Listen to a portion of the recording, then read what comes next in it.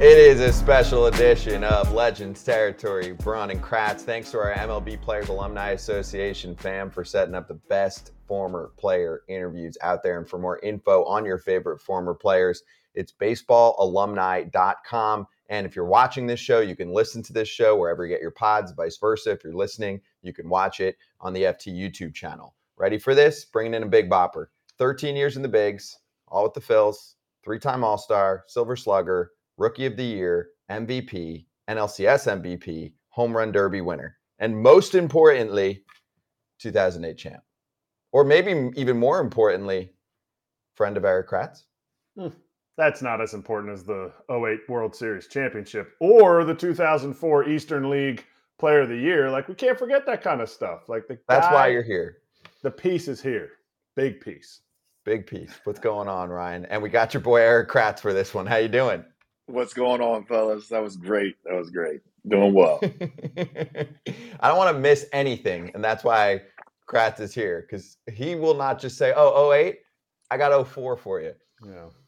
Yeah. 2004 was a crazy year in Reading, Pennsylvania, AA. That was, I think, anybody who got to kind of see 2006, my first full season in Philly, Reading was probably like that, but even crazier. I don't know what was going on down there, but balls were just flying out of the park left and right. So that was a lot of fun.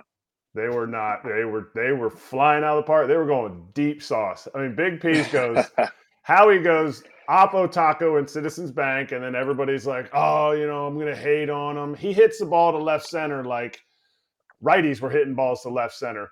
Well, in Reading, they had this walkway in left, and then there's like a berm, and then there's a wall behind that. If you ever go to Reading Phillies, great place to go watch a game, kind of in the middle of nowhere, PA, which is, you couldn't hide anywhere as Ryan Howard in the middle of Reading, Pennsylvania.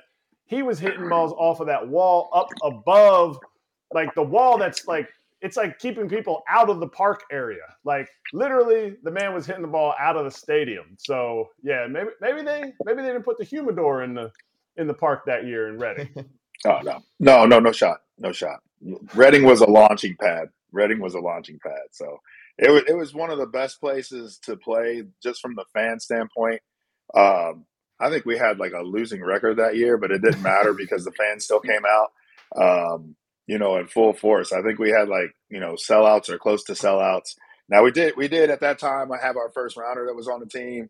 My man G Flow, Gavin Floyd was on there. So yeah. I think people were kind of showing up, trying to get that autograph before he got up to the league and whatnot. So, but no, I had a lot of fun in Reading, man. Just such a great group of guys. And it's like, some of the best times I've had in baseball were minor leagues, like, going to all the different cities and just, when we were doing it, the bus rides were done. Now I've heard like some of these teams now they get to fly. So, we were roughing it, nice little 16, 17 hour bus ride. So yeah, you got some time to get to know your teammates that way.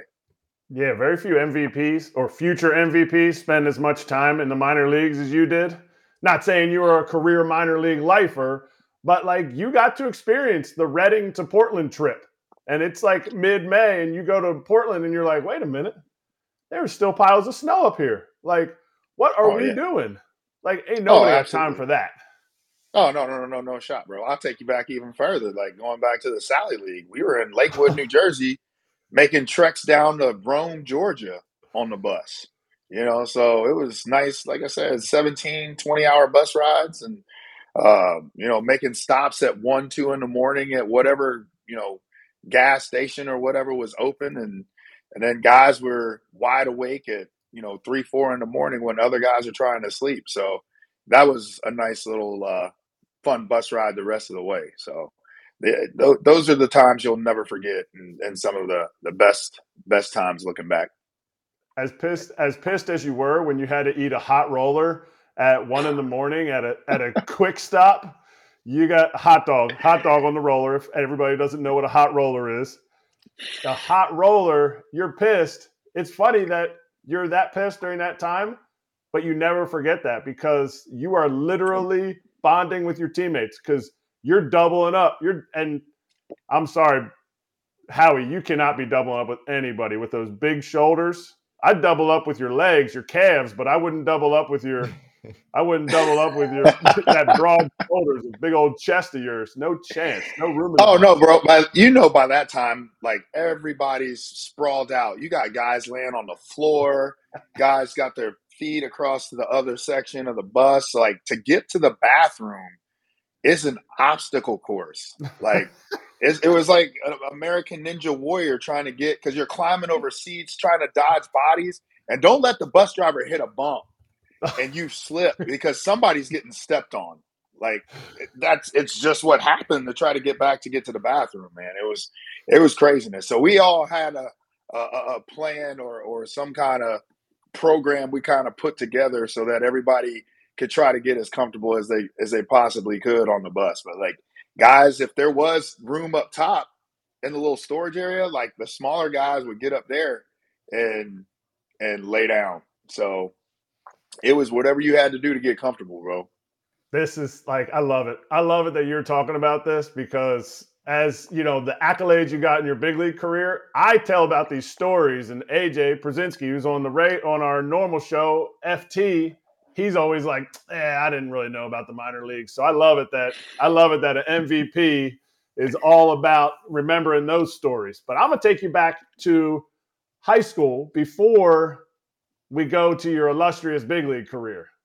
Because right now you've impacted, like, I'm sure besides Chase in the Philly area, there is kids named Ryan and Howard that were born from 2006 to 2012, that range, because you made such an impact. Well, now all those kids are going through the travel circuit, and you know what they're looking for? They're looking for the D1 scholarship.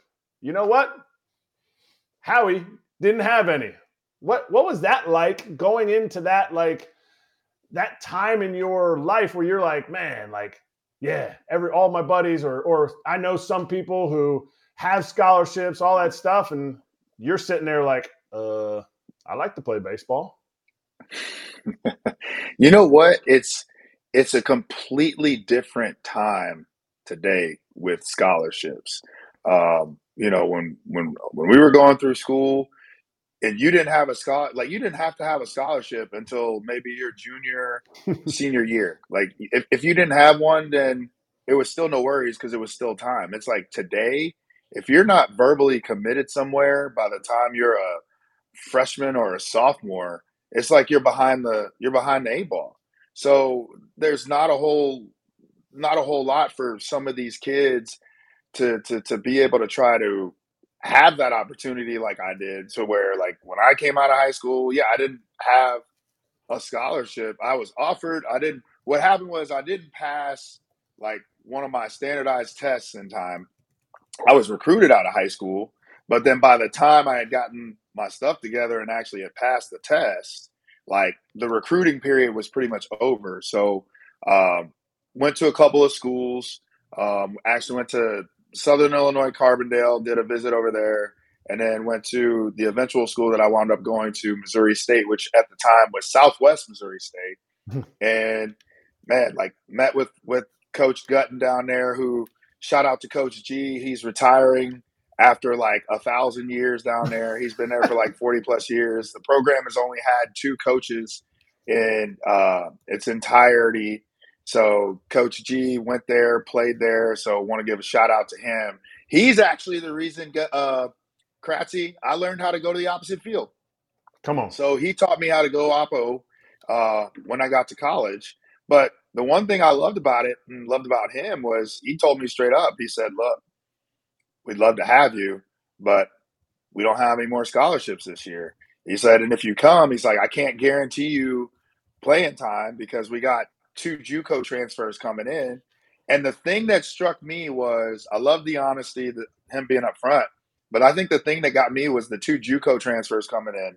Because I was like, bro, I'm down for the competition. Like, you're telling me I don't expect you to just let me come out here and play. Like, I want to go and earn it and compete. And so wound up going to Missouri State and, was able to beat out the 2 JUCO transfers that that came in and was able to start as a freshman, and the rest was history. The rest was history. But you got drafted by the Phillies. Okay, so fifth round, I think. Fifth round. So now you're 2003. You're like, yeah, I'm kind of feeling it. I like this. Clearwater's hot. I'd like to get out of Clearwater, but you know what? It's fine. I'm doing well. They signed Jim Thome. Oh. At the time, the most prolific home run hitter in Cleveland's history. And you're like, he's on the court. He's on the course to be a Hall of Famer. Like, and you're like, wait a minute, like, I can't be catching balls in left field. Like, how did that signing feel? I know you're still only in high A, but you're thinking like, dang, like Thome's going to be here for a minute. I kind of wanted to be in the big leagues. So how was that for you? So luckily, going back to high school, I had a coach who was my sophomore coach, and he was also one of my old travel ball coaches. And so sophomore year, I started out, me and another kid that were sophomores started working out with the varsity team. And then they sent me down back to the sophomore squad, and they kept him up because he was a pitcher, third baseman, and we didn't have too many pitchers. He threw probably about like 87, 88. So like at that time, it was like, yeah, you need arms up there.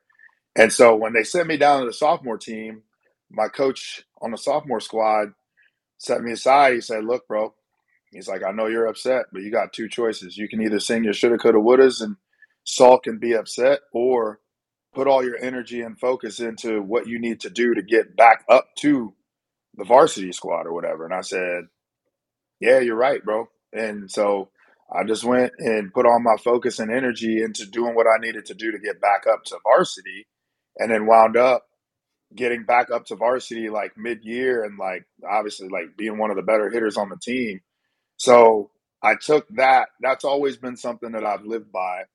And once I got into the situation of, my first full season in Lakewood and the Phillies, I remember hearing it like from my agent at the time. It was like, oh yeah, there's rumors that the Phillies might sign Jim Thome.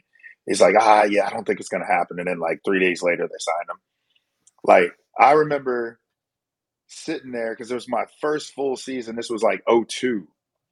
And I just remember sitting there saying like, man, like the fan in me was like, oh my God, like, damn, the Phillies just signed Jim Thome. That's so cool. And then the player that's about to be starting a full season of minor league ball in the Phillies organization that plays the same position is like, damn, they just signed Jim Thome. So I had a decision to make. And I said, look, man, my goal is to get to the big leagues one way or the other, whether that's with the Phillies or if it's in another uniform. So I put all my energy into doing what I needed to do. I knew I wasn't going to get rushed through the minor leagues. So I was like, I just needed to develop and do what I need to do to get to that next level and ultimately get to the big leagues, whether it was with the Phillies or somewhere else. Did you think it was going to be with the Phillies?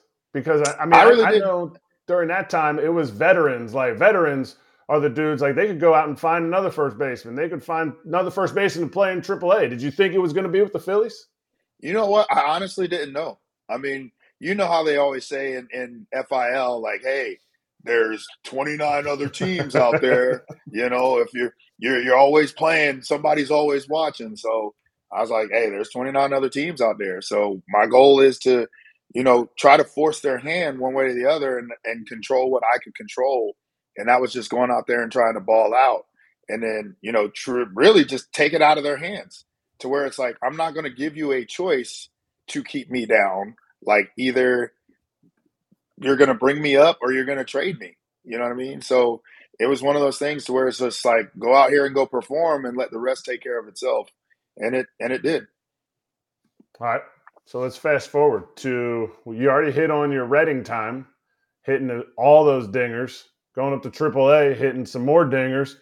Then you get called up to the big leagues. You did fine. 2004. Did all right. Almost 1,000 OPS. People say, small sample size, blah, blah, blah. Look, you got the 19 games that they let you play in, and you absolutely smashed. But then you don't make the team in 2005. Are you back into that same mindset? Oh, I I got to do what I got to do? Or are you a little pissed off?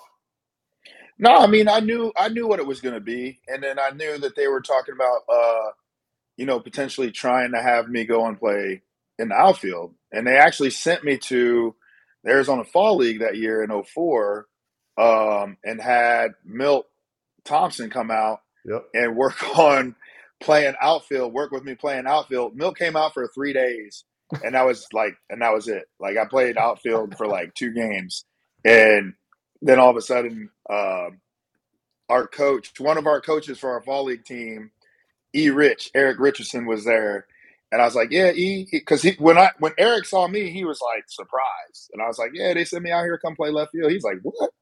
So apparently he didn't get the memo, but Milt showed up, worked with me for a few days. I played a couple games in the outfield, and they were like, "Nah, bro, we gonna keep you at first." I already knew what it was, because I was like, they're going to bring me into spring training. They're going to put me in the outfield to show the media that they were trying and all that good stuff. Because you still had the same situation with Burrell. Because now you're talking about trying to platoon me in the outfield, and you got Pat in left field. So I'm like, how's this going to work? So that's where I already knew it was like, this isn't going to work. They're going to have me go work out there and then see what's what. And then I think Charlie basically looked to bang it and was like, "Nah, I see you as a first baseman, bro." I was like, "Well, I appreciate that, Charlie. So thanks." No way Chuck was out there. Well, I really like Pat in the outfield, because he can really catch the ball. No way. Chuck was like, "Oh boy, I got to put Pat out there. Hopefully Rowan can run around. Hopefully Vic can run around in the outfield and help one of you boys out, either Pat or you out in left field. You could have played as well as Pat played out there in the cement shoes." Man, I'm only going to give you one area. I'm going to give it toward the line. Anything in the middle in the gap, whoever's playing center field, bro, you better pick me up. That's it. That's Vic's area. All right. Right. So now take us to your rookie year. What you hit 16 pumps in the bushes. You're down in Scranton. Were they in Scranton at that time, or were they in Scranton? Yeah. You guys were in Scranton, Wilkes-Barre, up in Pennsylvania. So you're not far. You're just up the road from Philly. But you hit 16 pumps there, and you finally get called up. What was that rookie season like? You had already been in the big leagues, so you kind of you had felt it out. But new stadium, the Phillies are not quite where the Phillies were going to be the next year where you guys started making a run. But what was that rookie year like for you? Yeah, I mean, that first year kind of coming up, '05. I mean, as you mentioned, started out in Scranton, was just like, hey man, back to business, control what you can control. Tome gets hurt early, go up, and I think I was up for like a couple of weeks, and I think he had some back issues and whatnot, so I was up for a couple of weeks, and then just kind of got out to a slow start. I realized that the grass in Wrigley Field is really thick on the infield, and because I hit a ground ball, man, like I was battling. I think it was like Kerry Wood or Pryor or somebody, and I was battling, bro. And I hit a hard ground ball that just died. I'm like, oh, this is a base hit up the middle. And then next thing I know, I'm turning back right and going back to the dugout. So I had like a slow start, that first kind of stretch, and then, went back down. But it was that thing, like once you got a taste, once you got a real taste of being up there and being able to play, and then you go back down, it was just like, all right, I gotta get back up there. And so then when Tone got hurt and was out for the rest of the year, I was like, all right, this is it. This is my time to go up here and just do me. And I remember, I think it was either Todd Zielinski or Salisbury, one of the media writers for up in Philly, that asked me. You said, do you feel any pressure, like, trying to fill Jim Thome's shoes, and these are some big shoes to fill? And I said, no. I said, because I'm not Jim Thome. So I said, there's only one Jim Thome. I'm not him. So I know if I do what I'm capable of doing, I think we'll be all right. So went out there, just did my thing, and next thing you know, it was great. And what made it great was uh, we were actually in a playoff push. We were in the hunt, and it was so much fun because we were showing up to the ballpark, and everybody was excited. Um, I think the last day we needed to go in and like sweep Washington or something like that, and we did that. And then that's when Houston and the Cubs, I think, were playing because we went in the clubhouse, and Houston was playing the Cubs, and I think one of the guys hit like a hard line drive. We needed the Cubs to win, and I think Chris Burke made the catch at second, and so our season was over because we would have had a playoff, like a one-game playoff with Houston, and that's when they wound up going to the series, and I believe losing to AJ over there. Yep. So, oh yeah, yeah. Yep. That's when they made it all the way, and AJ swept them out of the building. Yeah. So now you got your Rookie of the Year. You got the next year MVP season. I mean, 58 pumps.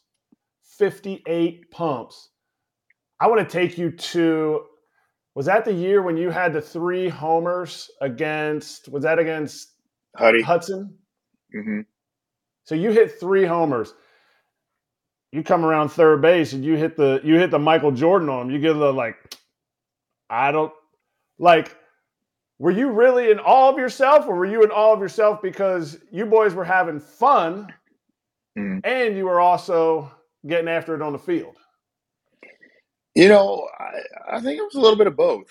It was like that game, it was crazy because leading up to that game, I was like 2 for 12 against Huddy.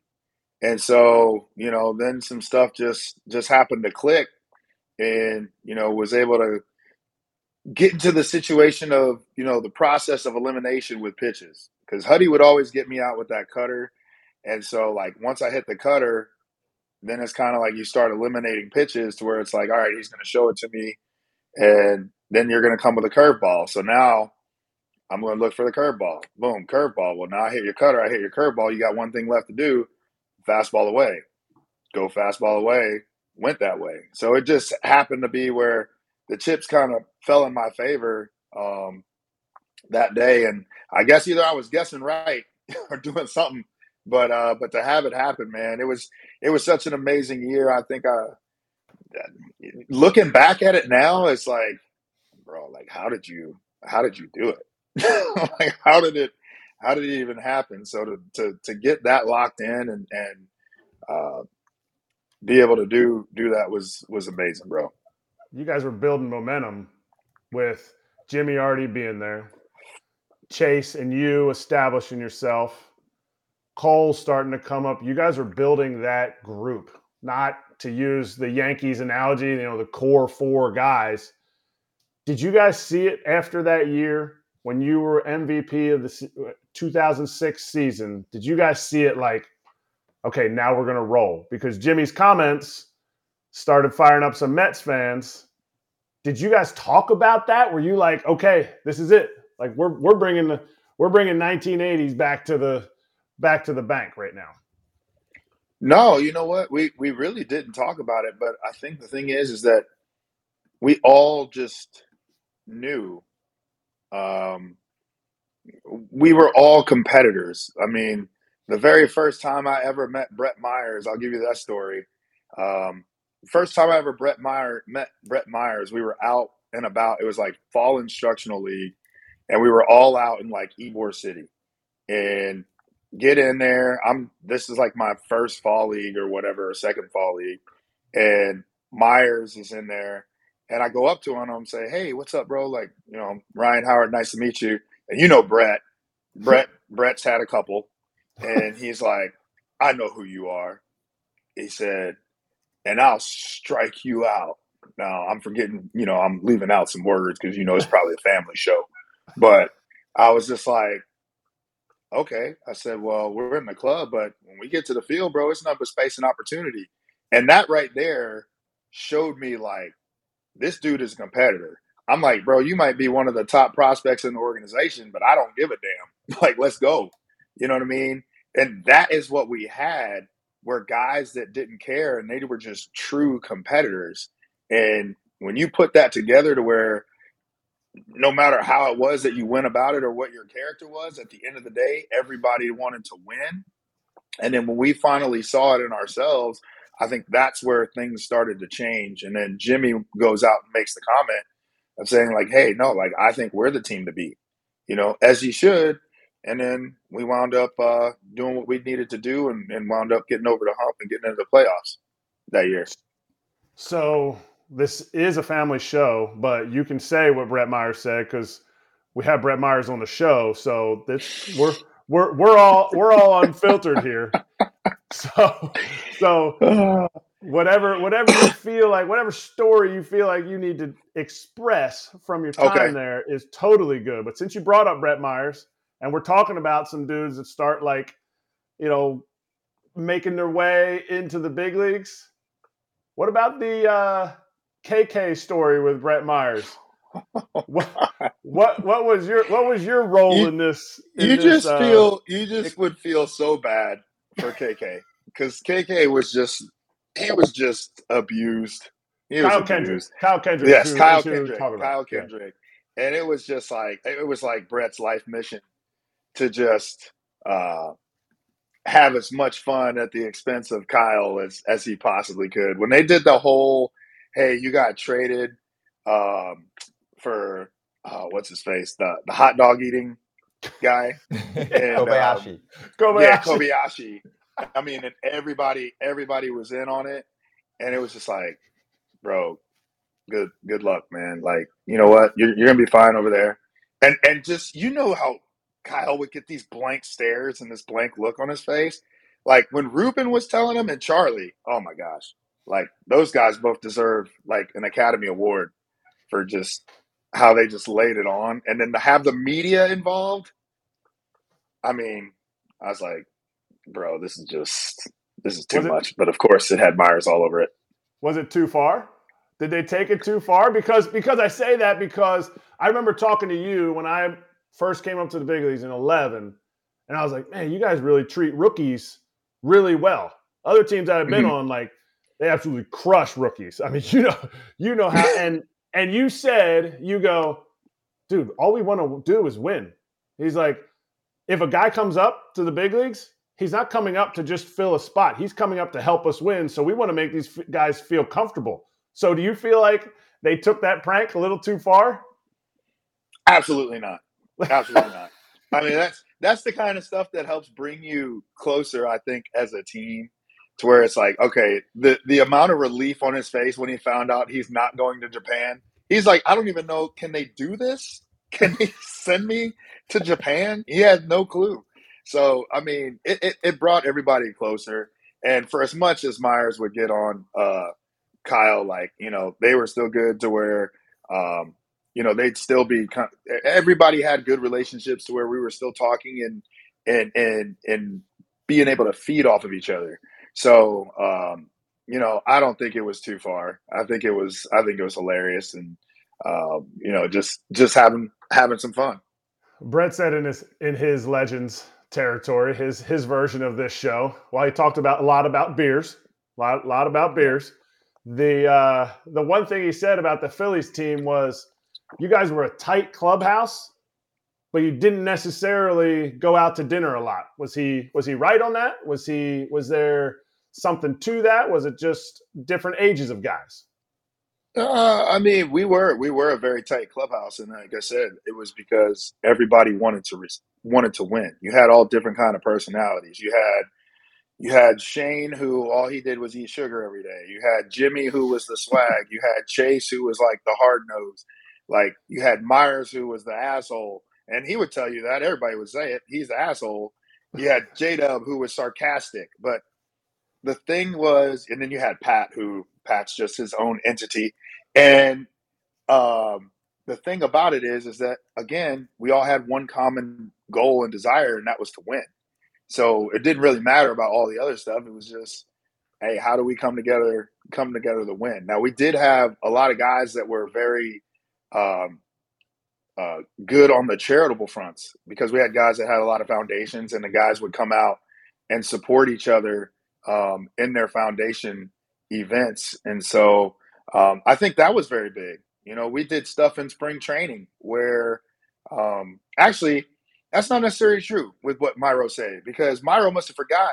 We used to go bowling all the time in spring training. So it was like me, Jimmy, Brett, Milt, and then whoever else wanted to come. We would do bowling in spring training on, like, I think it was like Wednesday nights or something like that.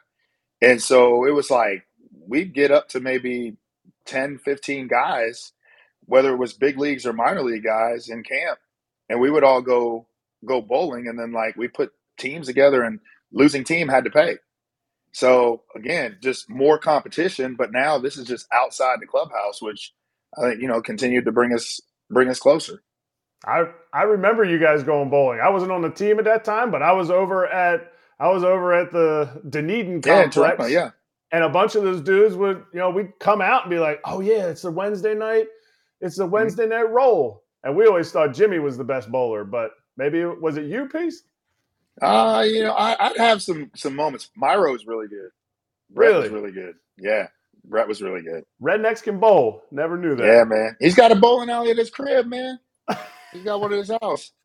Now that I'm not surprised about. All right. So you said I'm also not surprised about the fact that he said he forgot. But it was all about winning. What was that celebration like in 2008? I asked so many people, what's the champagne like? What was that celebration? The party that I know went into 8:30 the next morning out on the main line at Meyer's house, and where were the other parties at? Like, what was that like? Just the whole scene, not just the game, because we can see you coming in and crushing Lidge and Chooch. But what was that whole after that, the party and everything that you guys were doing? It was amazing, man. Definitely needed some Visine or Lumify for the eyes, because that stuff kind of stings a little bit. But it was amazing because we had reached the pinnacle. Any kid and any person that's ever played the game, you play this game to win championships. And, we were lucky enough to be able to achieve that, and to do it with that group of guys was something amazing. I mean, obviously the parties just were sheer debauchery. I think we went back to Burrow's place for a little bit, just had drinks and hung out there. And then, obviously the turnout for the parade, to see all these people coming out and thanking us, and throwing beers on the float, and just the show of support from the city, because the city was starving for a championship. And so to be able to deliver that, after that long time period of being able to finally bring a championship to Philadelphia, and seeing the fans all coming out, you got people climbing up, street poles and hanging off buildings and then trees and just all kind of stuff. Like, man, what was that? 08. Darian was probably like 9 or stuff, probably seeing stuff he shouldn't have seen, because, for that age.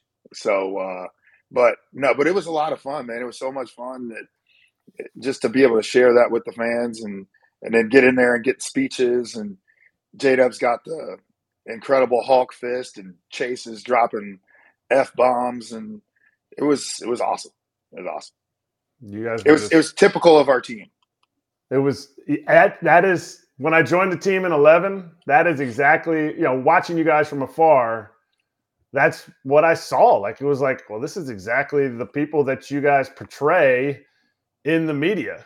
Yeah, there might have been some good stories from when you guys were single, running in Philadelphia, all that stuff. But you guys were a genuine group of people. What you saw in the media is exactly what you guys were in the clubhouse, and you guys wanted to win. So during this whole time, you're looking to win, you're competitive, all that stuff. So now we're at 2008. You have 58 homers, 47 homers, 48 homers. Okay, you have an MVP, 5th place, and 2nd place voting in the MVP. Okay, you don't make your second All-Star team until 2009. Just so I'm getting this right. That was in Pittsburgh, right? The first one was in Pittsburgh.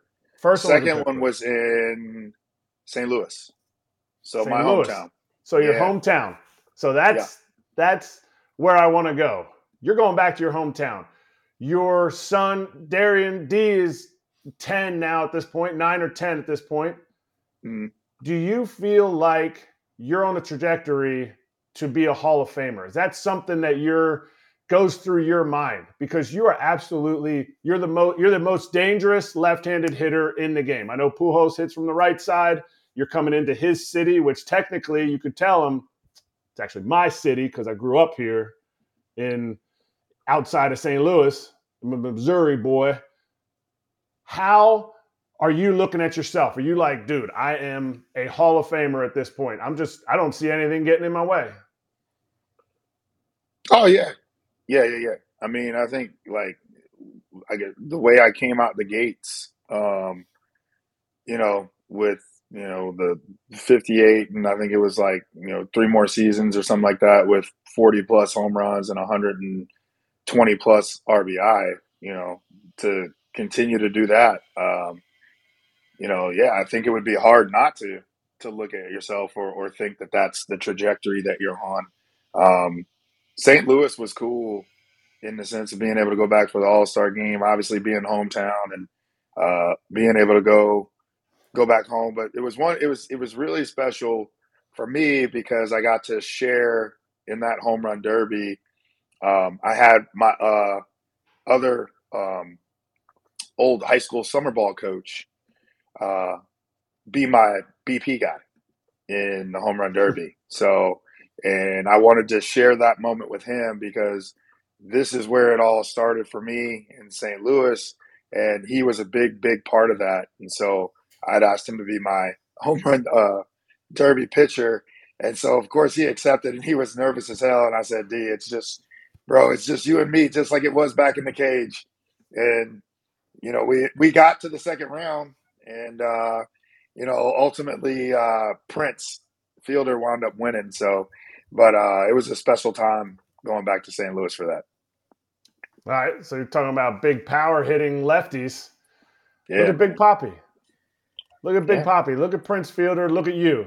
All dudes that are all-star MVP type of players, and how each of you kind of went off in your own direction. Like Big Papi's a Hall of Famer. You had your Achilles. Prince had the neck injury. How you can't plan for any of that kind of stuff, but how does this shape your legacy as a player in the big leagues? Not just in Philly, but as a player in the big leagues. Yeah, I mean, again, you just never know what's going to happen. Obviously having the Achilles tear and not being able to really like come back the way I wanted to come back from that. It's tough. It's tough, but I mean, that's just what happens. I mean, when you look at Prince's situation where it was, he had to shut it down because of his neck. It's unfortunate. It's unfortunate because I loved playing against Prince. I used to love it, and I loved watching Prince hit homers. You know how Charlie would always say, like, Charlie always loved people hitting homers, and that's even when they hit them against us. Yep. I love watching Prince's homers because it was like I knew off the bat, like it was gone. So, but I would always love watching his reaction and like how violent it was. So, to see, him have the injury that he had, me having my injuries. I mean, injuries are part of the game, and that's just part of it, man. Being lucky enough to be able to avoid those injuries and stay healthy and be productive. So, that's just how sometimes that's just how the ball bounces. So, was there anybody that you had beef with when you played? You said how much you loved watching Prince play, and Chuck loved seeing dingers.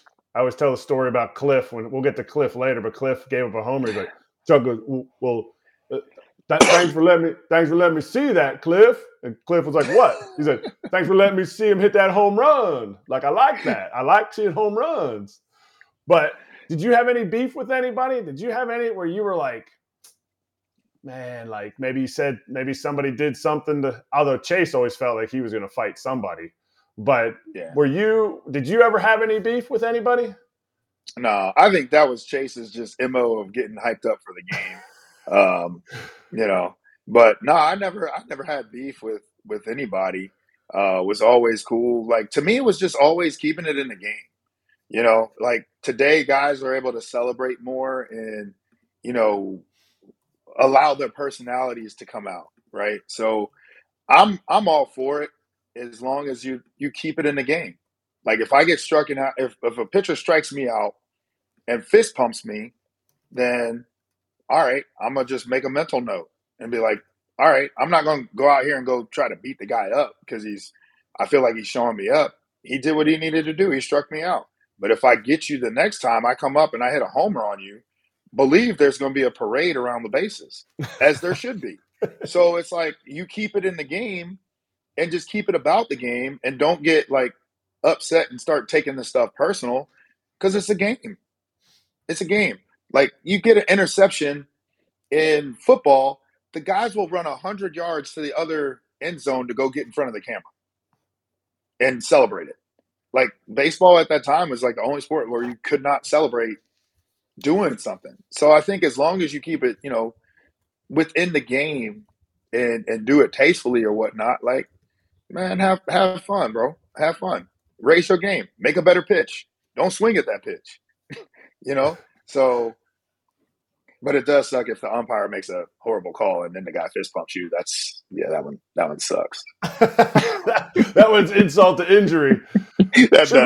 Should we do that more? Should we let the players, not let the players play, but like do that? Has the game come far enough, or is this why baseball maybe has lost some popularity? I don't know, man. To me, it's like, I love seeing the energy, and I think that's the difference between guys that go straight to pro ball and guys that go to college. Because college is a little bit more rah-rah. So, like, you know, you're used to when guys hit home runs, guys are jumping out of the dugout and doing all that kind of stuff and, you know, high-fiving and all that kind of stuff.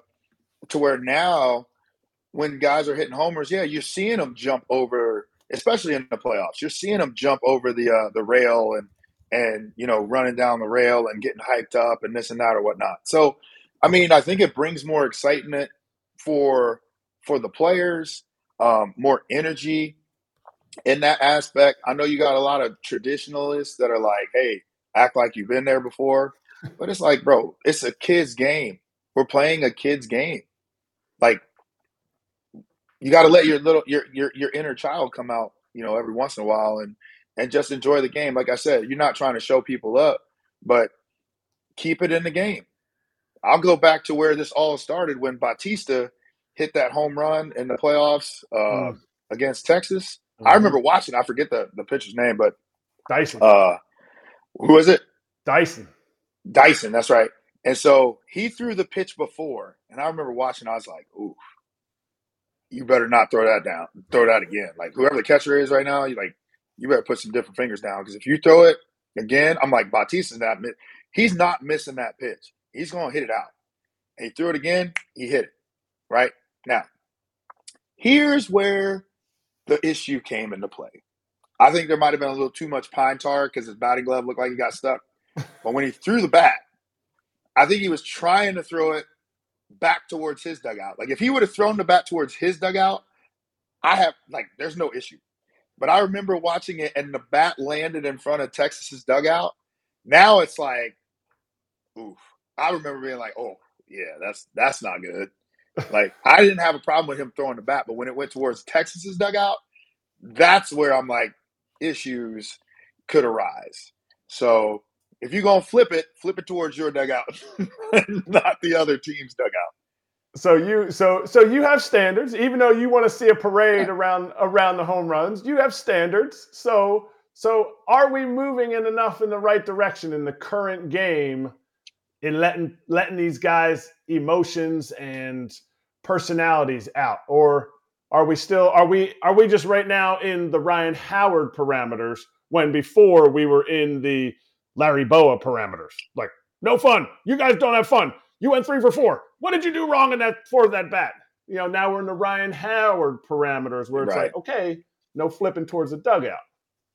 Right. I think you gotta, again, I think if you can keep it tastefully done, because we gotta remember, right? Kids are watching, right? So I've seen it to where these little kids are imitating, they want to go do the Euro steps like Acuna and Ozuna, coming around the bases and doing all that kind of stuff. So the kids are watching and they're emulating what these guys are doing. So again, it's just I think you got to keep it tasteful, but and keep it fun. I think you do have to have a little bit of fun and just let it eat, man. Let that personality out. But just remember that the kids are watching. All right. Well, the kids were watching in Philly when you guys were in the playoffs. You were watching in Philly these last 2 years when the current Phillies were in the playoffs and making their run, losing in Game 6 of the World Series, losing this year in Game 7 of the NLCS. Which was louder, these 2 years or the 5 years that you guys were in? Oof. You can be honest. You ain't hurting anybody's feelings. I would have to say, I'd definitely say it's very close. I mean, 08 was like what? It's crazy now. It's like 15 years ago. 15 years this crazy, year. bro. It's crazy. I would say it was probably they're probably about the same. They're probably about the same. I mean, the bank gets to rocking and people just don't understand. I was down here in Atlanta last year. We went to the games, and when the Phillies won and they were going back to Philly, I remember telling Kevin Beal with the Phillies, I said, bro, the Braves don't know what they're about to get themselves into, like going up in the Philly, because this is the first time they've had the playoffs and since we were there. And so I said, the Phillies don't even know what they're getting themselves into because they haven't experienced it. So that was one thing for me was I was super excited for those guys to finally get to experience the other side of the Philly fans and how fanatical they are. And once they get behind you, just like how crazy it is. I think there was a couple guys that were still on the team. I remember like Nola, a few other guys that were there still, like when my last couple years there, and it was awful. It was awful.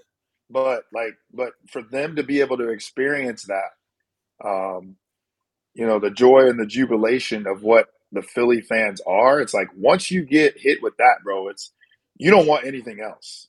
And once you get into the postseason and you make it to the World Series, it's like everything else, like nothing else matters. Like, from the baseball sense, it's like it's World Series or bust.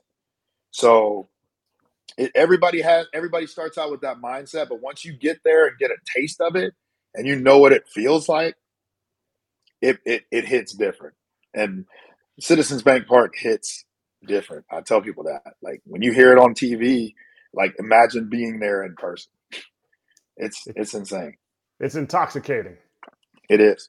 So what's your best piece of advice, or what's the advice you would give to Bryce Harper right now, being the guy in Philly? Because you were the guy in Philly. What kind of advice would you give to Hart? He's got it right now. He's got it. Just keep being you. Just keep being you. He's playing his game. He's doing his stuff. It's not trying to go above and beyond. He's just being him. He's being a leader. They've got a great group of guys, a close-knit group of guys, and they get it. I think they get it. They've figured out. I think they figured out who they are as a team and what their character is as a team, and I think that's what it takes to have success is when you figure out who you are as a team. Then you're able to come together and move in the direction you want to move. So Hart just needs to keep doing what he's doing, and trust his teammates, play his game, do his thing. All right. I need you to tell me if I'm wrong and I should stop peddling this around. But I said the person, because teams in the National League East used to build their bullpens to make sure they could get Ryan Howard and Chase Utley out. And I said, I'll go even one on top of that. Ryan Howard created the shift in the big leagues, because you were one of the first people that I ever saw dudes like start to shift, like putting dudes out in right field. So am I right or am I wrong? And how much would your career have changed had they banned the shift sooner when you were still playing?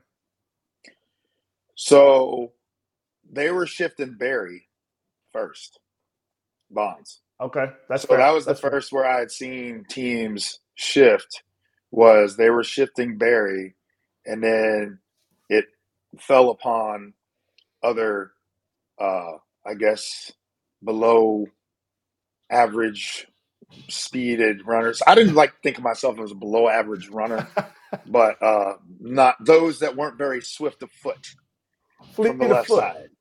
Right. So, but I think that it started with Barry.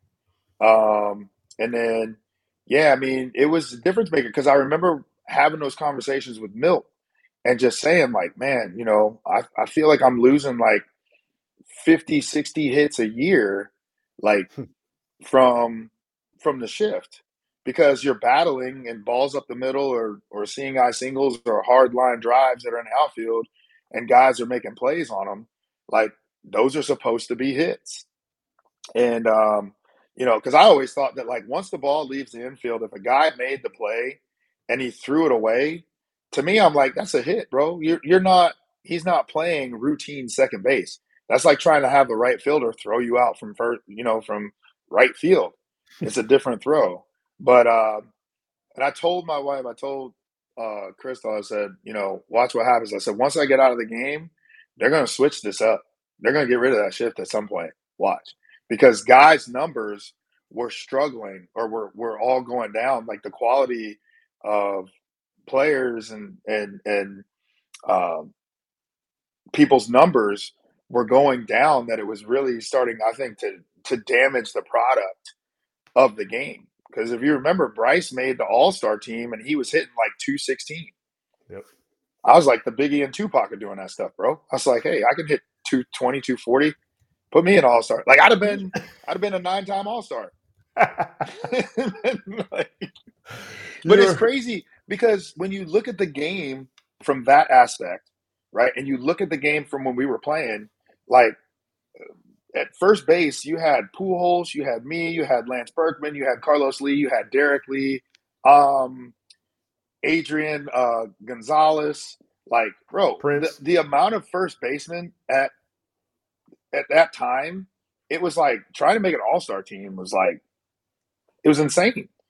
But everybody was hitting. In order to make an all-star team, you had to be hitting like on the low 290. So, when averages went down and strikeouts, and people stopped caring about strikeouts, I was like, well, damn, I wish they would have not cared about strikeouts when I was playing, because that's all I kept hearing about was like, I didn't get any Cy Young consideration for striking out almost damn near 200 times. Like, what's going on? So it's like me and Mark Reynolds. It's like, it's funny because pitchers can win the Cy Young and the MVP, but like, me and Mark Reynolds didn't get any kind of Cy Young consideration for striking out damn near 200 times. So it's like, let's make it fair, guys. Let's go. What are we doing? What are we doing? I like that. That. That's where you learn, man. But the strikeouts were a part of the game, and it was just interesting that with the shift, I think them eliminating the shift, in my mind, no doubt, I'm a Hall of Famer. My average, I'm probably somewhere in the 280, 290 range. You're giving me more hits, you're giving me more RBIs. So, in my mind, yeah, I would probably be a Hall of Famer if there's no shift. And it's a good call. Hey, I'm with you, and it's also a good call on damaging the product, because it was not pretty to watch. I'm telling you. I mean, from a fan perspective, it got ugly to watch on the field, and it's not like other sports didn't adjust and evolve with the times. We were just slower on that department. So last one for me is, on the slowness there. What if DH was an option in the NL for your entire career as well? Obviously, you could do your thing at first, but number one, give the legs a blow. Number two, the whole Tommy situation that we were talking about earlier. Well, we got a spot for you. Come on down instead of your boy KK getting up at the plate in the 9 spot. Yeah. No, you know what? It changes that dynamic because it's going to be able to add, 3, 4, 5 more years on a guy's career to where they can continue to play. And it's kind of like, it's almost like a partial day off when a guy just can go in there and go and hit and not have to necessarily go out into the field, so they can kind of rest their legs and rest their body just a little bit, and they're going up there and just going to hit. So, I think when teams are now going to sign these guys to these large long-term deals, that definitely plays a factor to where it's like, okay, well, if he can't, if he's not as mobile and can't get him out on the, on defense, well, at least we can keep his bat in the lineup as long as he's still producing. So, that definitely, had that been there when I was still playing, like, yeah, probably could have eked out another 2-3 years and shut-pieced it.